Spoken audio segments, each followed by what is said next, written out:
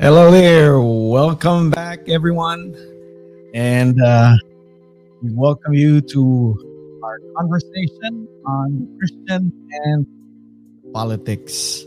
This is Patrick, and I would like to encourage you to share this stream with your family and friends so everyone can just take part in this conversation that we are having tonight.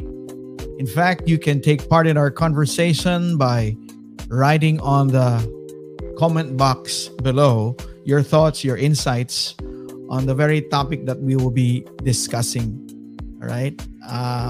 Feel free to just uh, share your thoughts, your ideas, or perhaps your questions on this particular topic.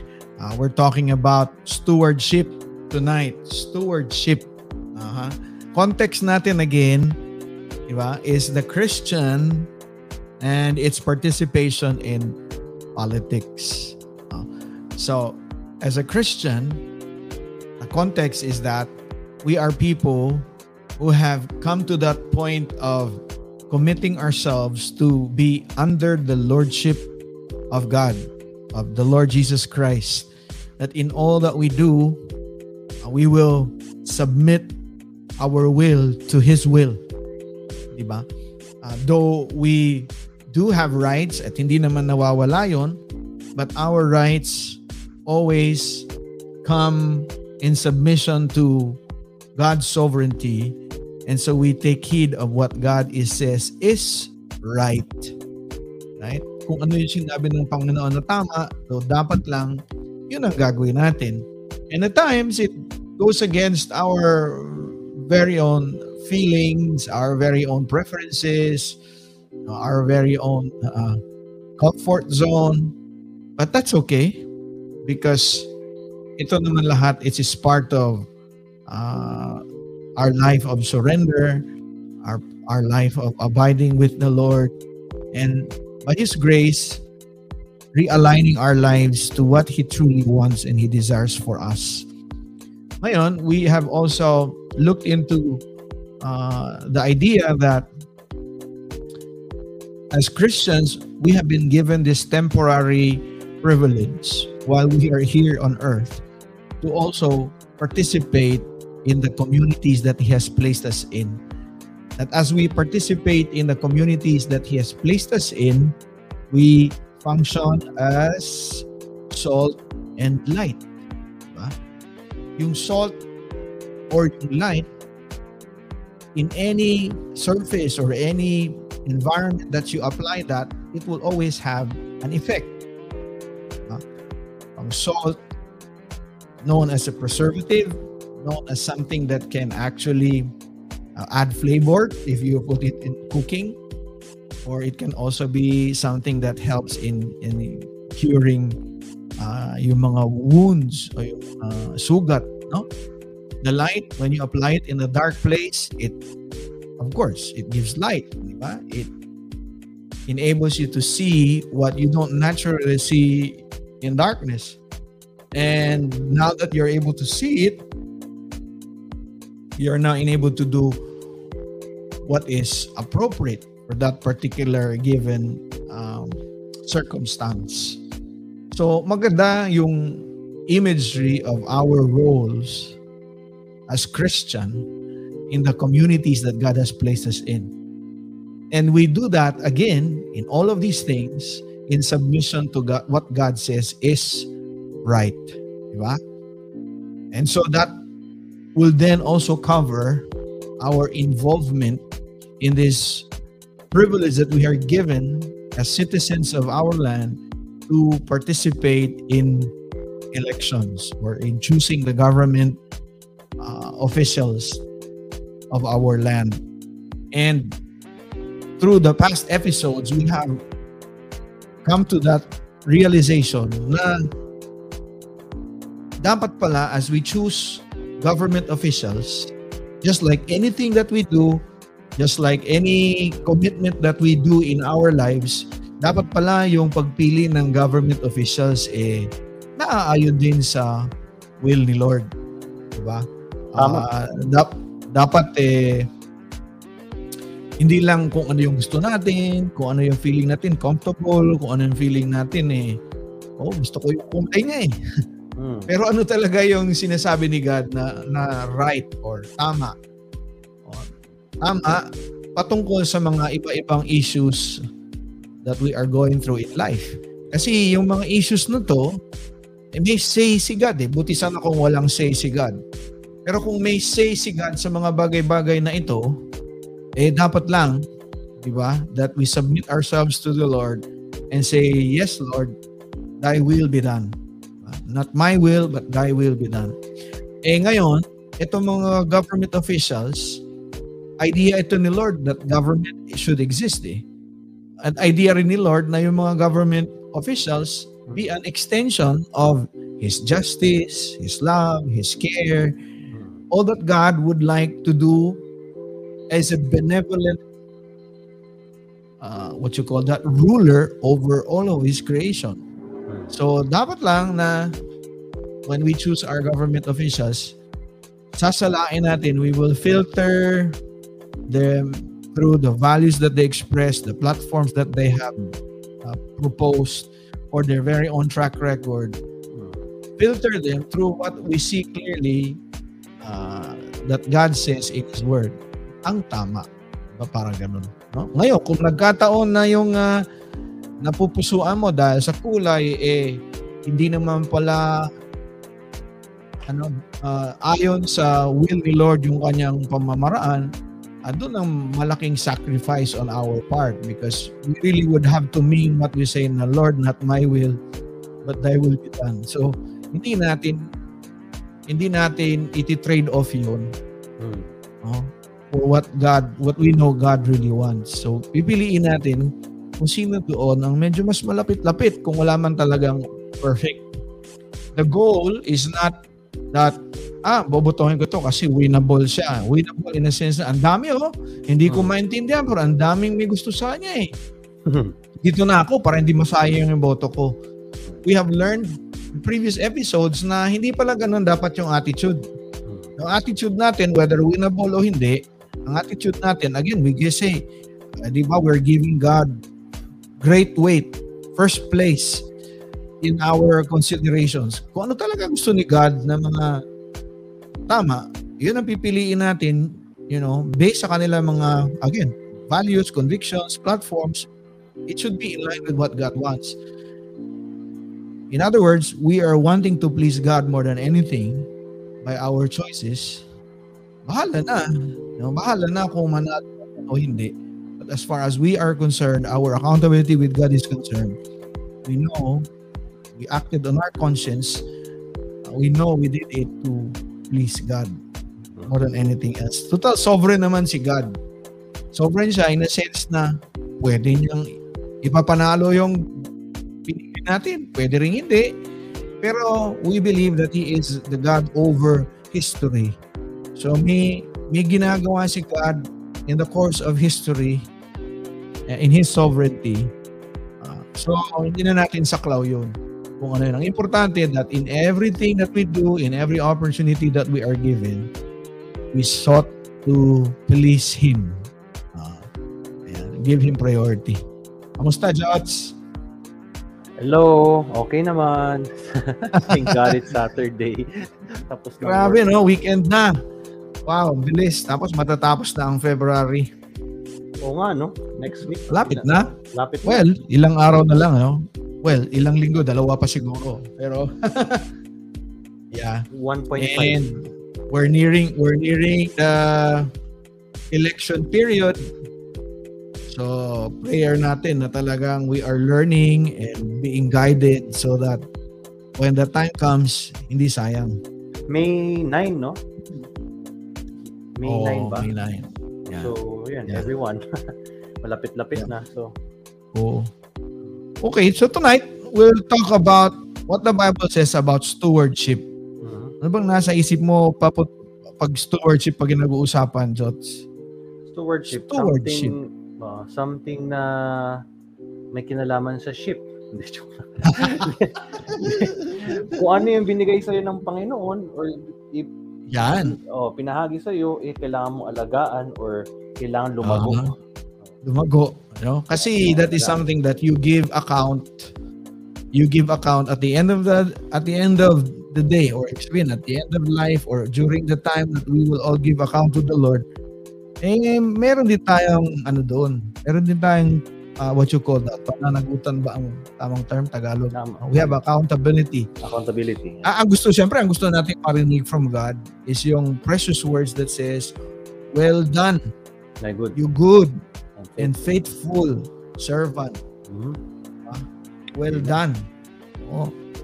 Ibig sabihin nun, binigyan tayo ng Panginoon na kung ano binigay niya, as you have said, pinalagaan natin, or better yet, pinalago natin, no? Ginamit natin ng tama.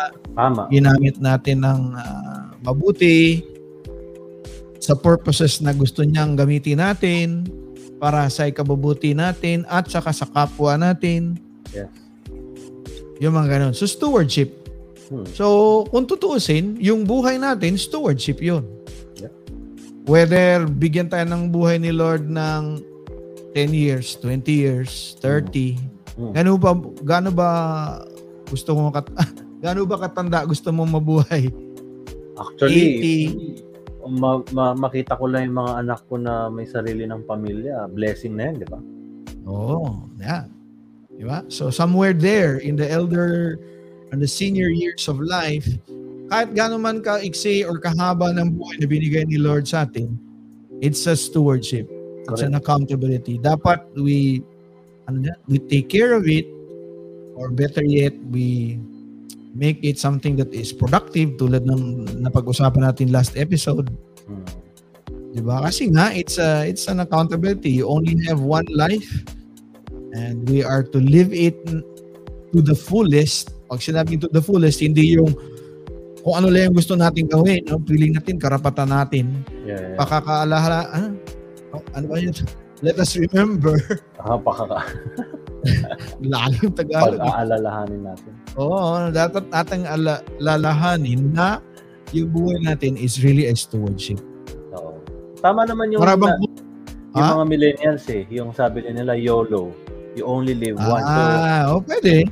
Don't take it for pero granted. Yung kasi, Don't take it for granted, di ba? Minsan, on that sense, you only live once, don't take it for granted. Pero kasi itong sa YOLO, may halong may halong FOMO. FOMO, alam mo yun? Fear of missing out. Kaya live and let die itong ganyang thinking. YOLO. Basta Go, party. Kaya ang flip side naman doon, it's a sobering thought because sa totoo lang, you only live once. Meron nga namang related na quote dyan only one life will soon be past. Only what's done for Christ will last. So hindi lahat ng pinagkaabalahan natin, hindi lahat ng ginawa natin actually may kapuluhan as far as God is concerned. Yeah. Kanya lang, makikita natin dito in the Bible na God rewards those people who have made use of their lives in a way that pleases Him, in a way that is in line with His purposes. Correct.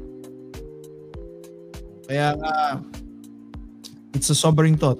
Talaga kung siseryosohin mo talaga yung buhay mo, pag-isip ka, bakit nga ba ako naandito? What is God's call for me? What is God's purpose for my life? Yung mga ganyan, magandang tanong yan Lord, ano bang gusto mong gawin ko sa buhay na ito? Maiksi man mahaba, but ang idea is if you have made your commitment to live life for God, to God's pleasure, God's glory, God's purposes, you'll never go wrong. Yeah. By God's grace. Kaya yun, ito, stewardship.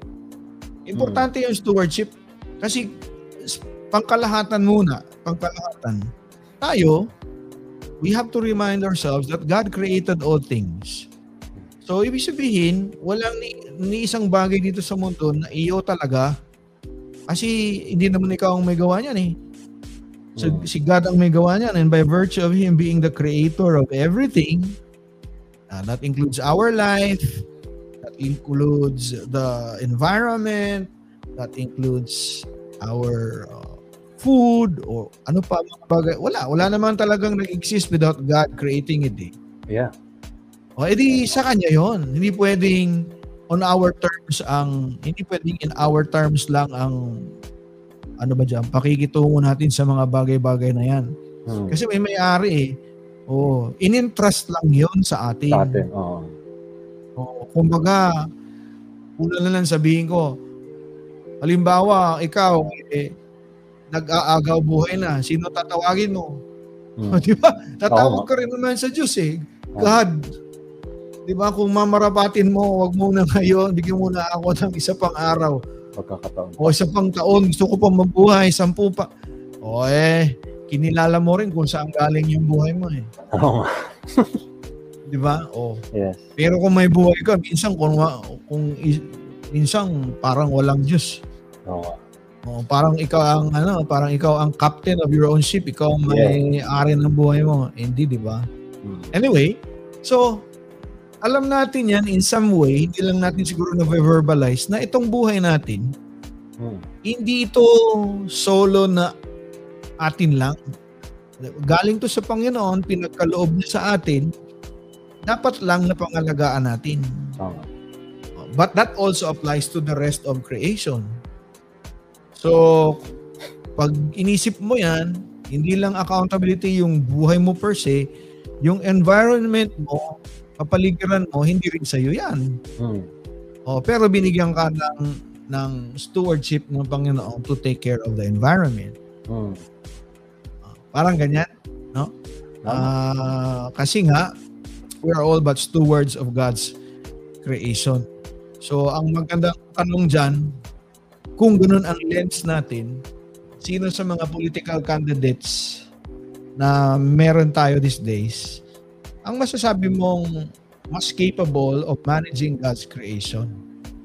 So may mga mga environmentalist. Pwede. Halimbawa, environment. Kung alam natin na dapat pala pangalagaan natin yung environment, di dapat itong mga government officials na pipili natin are also proactive in that aspect. Pag sinabing environment, itong mga experiences natin na calamity, nandyan na, malakas ang ulan. Pero, ika nga di ba, kaya may baha kasi doon sa bundok, napuputol na lahat ng mga ano ba daw? Ano ba tawag sa Tagalog? Tanim, mga puno. Tanim, Di ba? Walang reforestation ginagawa. Mga mining. So irresponsible laging 'yun. Or mining. 'Di ba? So anong nangyayari pagka ganoon, nagso-soil erosion, nasisira yung environment, nadadamay din yung mga buhay-buhay. So importante 'yun na yung mga lawmakers natin may pakialam din sa environment, hindi lang about making money. Di ba? Kasi nga, it's a stewardship. Kaya pala, importante din na yung candidate na alam natin may pakialam, tsaka may alam siya how to take care of the environment. May may mga science yan Yung halimbawa, sa isang given area, dapat ganito karami ang puno. Kasi ang puno, may dynamics yan, di ba? Siya ang nag-absorb ng carbon dioxide at siya rin ang nag-ano ng oxygen. So hindi lahat ng development, ano ba tawag diyan? Urban development progress. Kung walang consideration yung ating mga government officials sa environment, di mo matatawag na progress yan. Pag ang kapalit naman yan disaster, pollution, o kung ano-ano pa. So, importante pala yun. Tama. Dapat malaman natin, how do you think will you, di ba, take care of the environment? O kung progress ang gagawin mo, paano mo gagawin yun? Tapos babasahin mo yun, titignan mo kung yung plataforma niya ba, may pakialam sa environment. Kung ito ba ay mapapangalagaan o hindi. Sanitation. Alam mo ano ba yung sanitation? Iba-ibang mga bagay yan eh. Pwedeng cleanliness. Basura. Yan, minsan, di ba, hindi kinokolekt yung basura. Yan. Oo nga. Yung sa dagat, yung pakalat-kalat yung mga plastic, yung sa Eskinita, sa mga estero, sa Pasig River, sa mga kung ano-anong river. Interesting balance yun eh. Kaya nga dapat talaga nag-iisip tsaka yung balance between progress na kailangan naman natin ng commercial ano ba tawag dyan? Commerce. Pero parang ano yan eh, parang ano ba tawag dyan? Give and take eh. Parang di ba, habang dumadami yung urban na mga establishments, mga building na tinatanggal din yung mga puno, napapalitan din ng mga cement. Sabi nga nila, concrete forest. Wala ng puno. Or for example, pagka yung isang syudad nagiging progressive, paano ba maging progressive ang isang syudad? Di ba? Magiging progressive siya pag dumami yung mga businesses. Pag dumami yung tao, wala naman dadami yung business kung wala rin tao. Pero bakit nadami yung tao? Kasi marami ding opportunity. Di ba? Pagka maraming tao, marami ding dayo. Ay sabihin yan, dayo ba yan? For example, migrant, di ba? Halimbawa mo, for privacy reason, wag na natin sabihin saan talaga tayo galing. Pero hindi naman lahat sa atin pinanganak at lumaki sa Maynila. Di ba? Pero bakit tayo pumunta ng Maynila? Taga iba-ibang lugar, iba-ibang city around the country because we feel this area gives more opportunity. Bakit more opportunity? Kasi more businesses. Pero doon din dadami ang tao. Pag dumami ang tao, dadami yung business, dadami rin yung mga iba-ibang tao pa. Actually, kung i-imaginein mo, mas dadami din yung basura. Tama. Kasi maraming consumer eh. Sa mga probinsya kung saan tayo galing, hanggang ngayon siguro tahimik. Wala masyadong tao, tahimik, pero wala din. Economically, medyo maliit din yung value ng ng money kasi wala rin naman, magkakasama yan eh. Sa lugar where I came from, dumadami na ngayon ang bangko, dumadami na ngayon ang malls.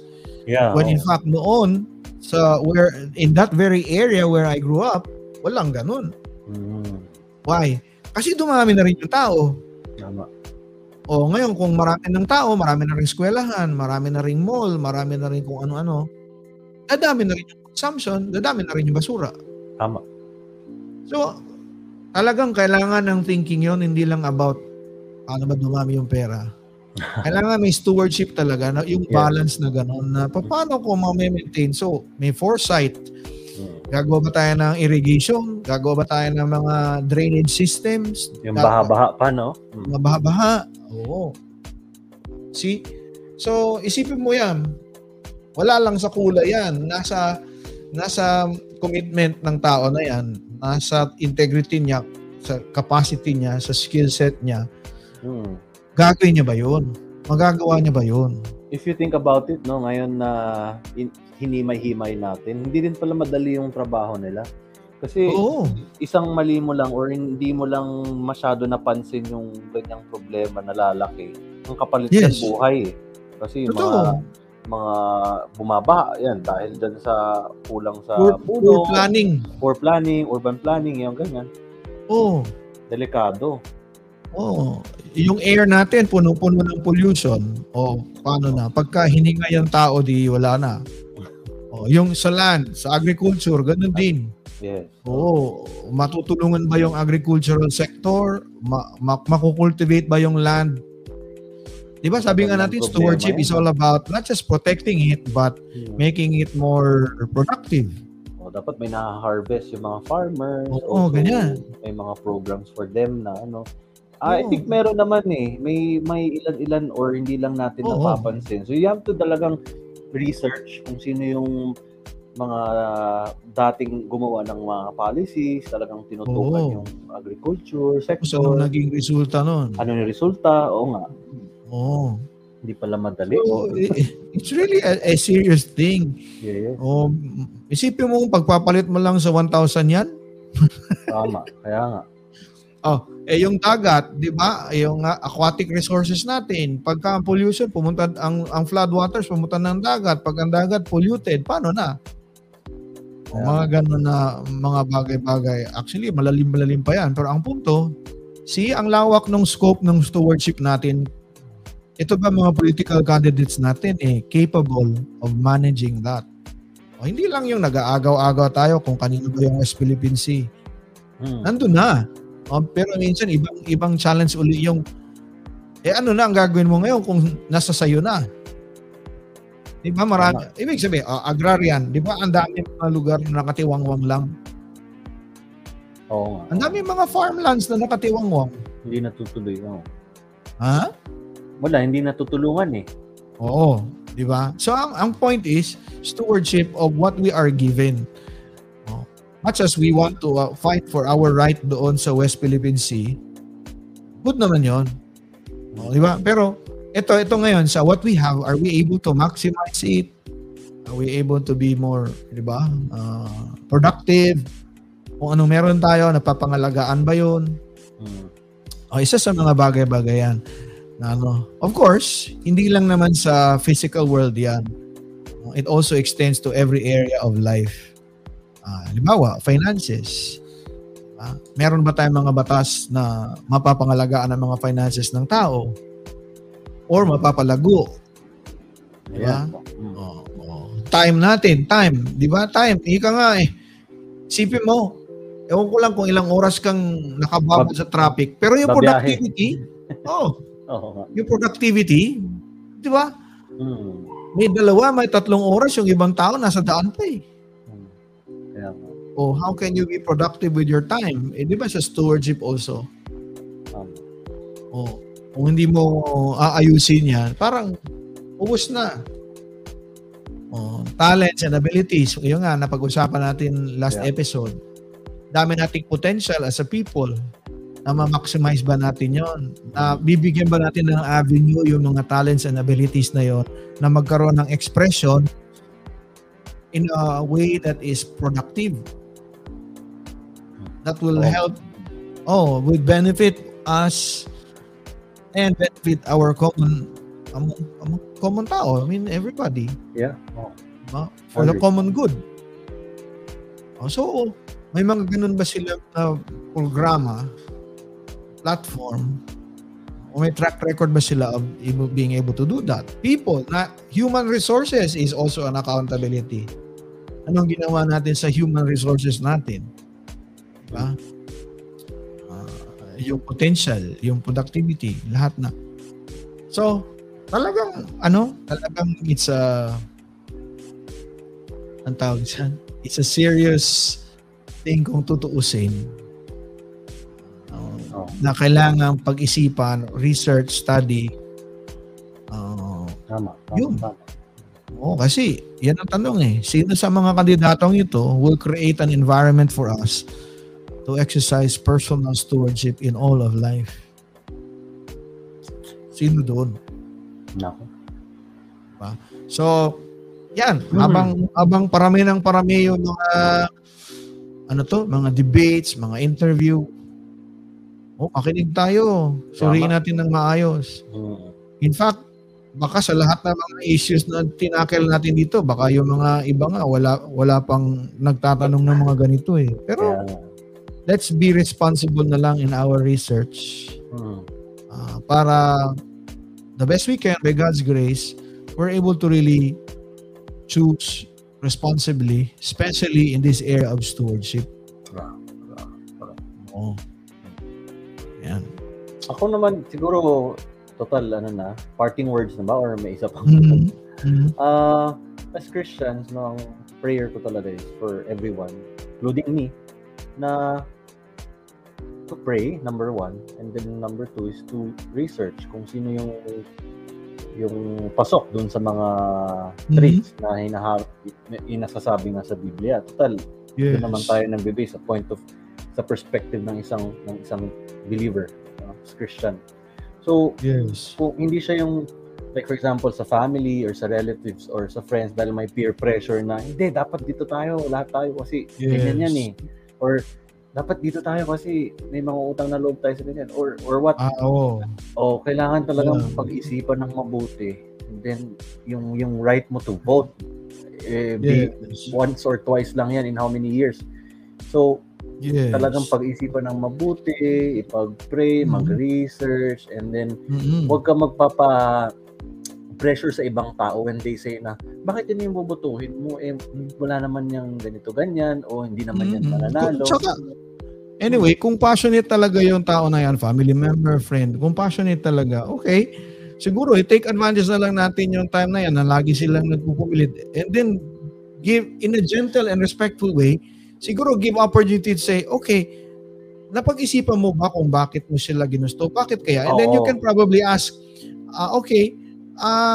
so yung candidate mo, patungkol sa stewardship, ano naman ang stance niya? Tama, yes. I was about to say that na parang patungkol sa hindi debate, di ba? Hindi mo naman siya insulto, pero baka may alam siya na hindi mo alam. Tama. Yun. May alam ka ba na platform niya na notes? Share kayo ng notes. Share kayo ng research. And the good thing about that is napag-iisip din yung kaibigan mo. Tama. Di ba?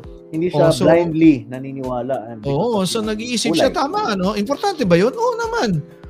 So, basta you do it in a way na clearly you're not picking up a fight, but you're saying, sige nga, pag-isipan natin.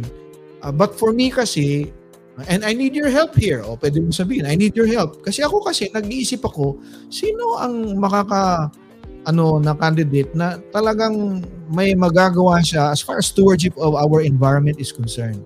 Di sabihin niya, may ganun ba? Oo naman. Kasi environment, importante yun. Paliwanag mo kung ano yung naintindihan mo sa lesson natin. Ano ba? Kaya I'm wondering, di ba? And it's good kung meron siyang ganun. May alam ka ba na platform niya o kung ano? Di ba? By way of doing that, napaprocess nyo ngayon. Sabay-sabay kayo. Di ba? Tsaka hindi na lang emotion lang. More on talagang may critical thinking, may nakita mo talaga na ito pala yung gusto niyang gawin, ito yung ganyan. Yes. Magiging maganda yung usapan. Yes. Well, tama. Ganda. Well, sana kung ma-share lang natin to, no. I mean, we can still ask our friends to share yung mga episodes na to so they can really listen. Kasi magaganda talaga lahat ng points. Kahit ako, marami akong natutunan. So, encourage everyone to share. Yep. Share this video. Yep. Kasi, I mean, we're how many episodes tayo a week? Like 3, di ba? 30 minutes of our time together instead of doing something else. But because if yung love natin sa country and yung concern are to our fellow believers, to our brothers and sisters in Christ. So that's why we do this. Kung sana makatulong. I'm sure a lot of people are doing other platforms or other platforms to help and to guide. Pero it's parang step forward for us to mag-initiate na ito yung pwede nating ma-contribute for those people na medyo alanganin or confused or hindi alam kung sino i-vote or hindi mag-vote at all. So, I hope na itong videos, itong podcast natin will reach out kahit few thousands or hundreds, walang problema. Kung magagamit itong material or platform to be able for them to vote wisely sa elections, sa upcoming elections, then I think that will please God and honor God. Yeah. Sana nga. Okay. Thank you. So, thank you, everyone. That's it. I hope to see you guys Tuesday. Tuesday next week. Okay. Bye. Bye. See you.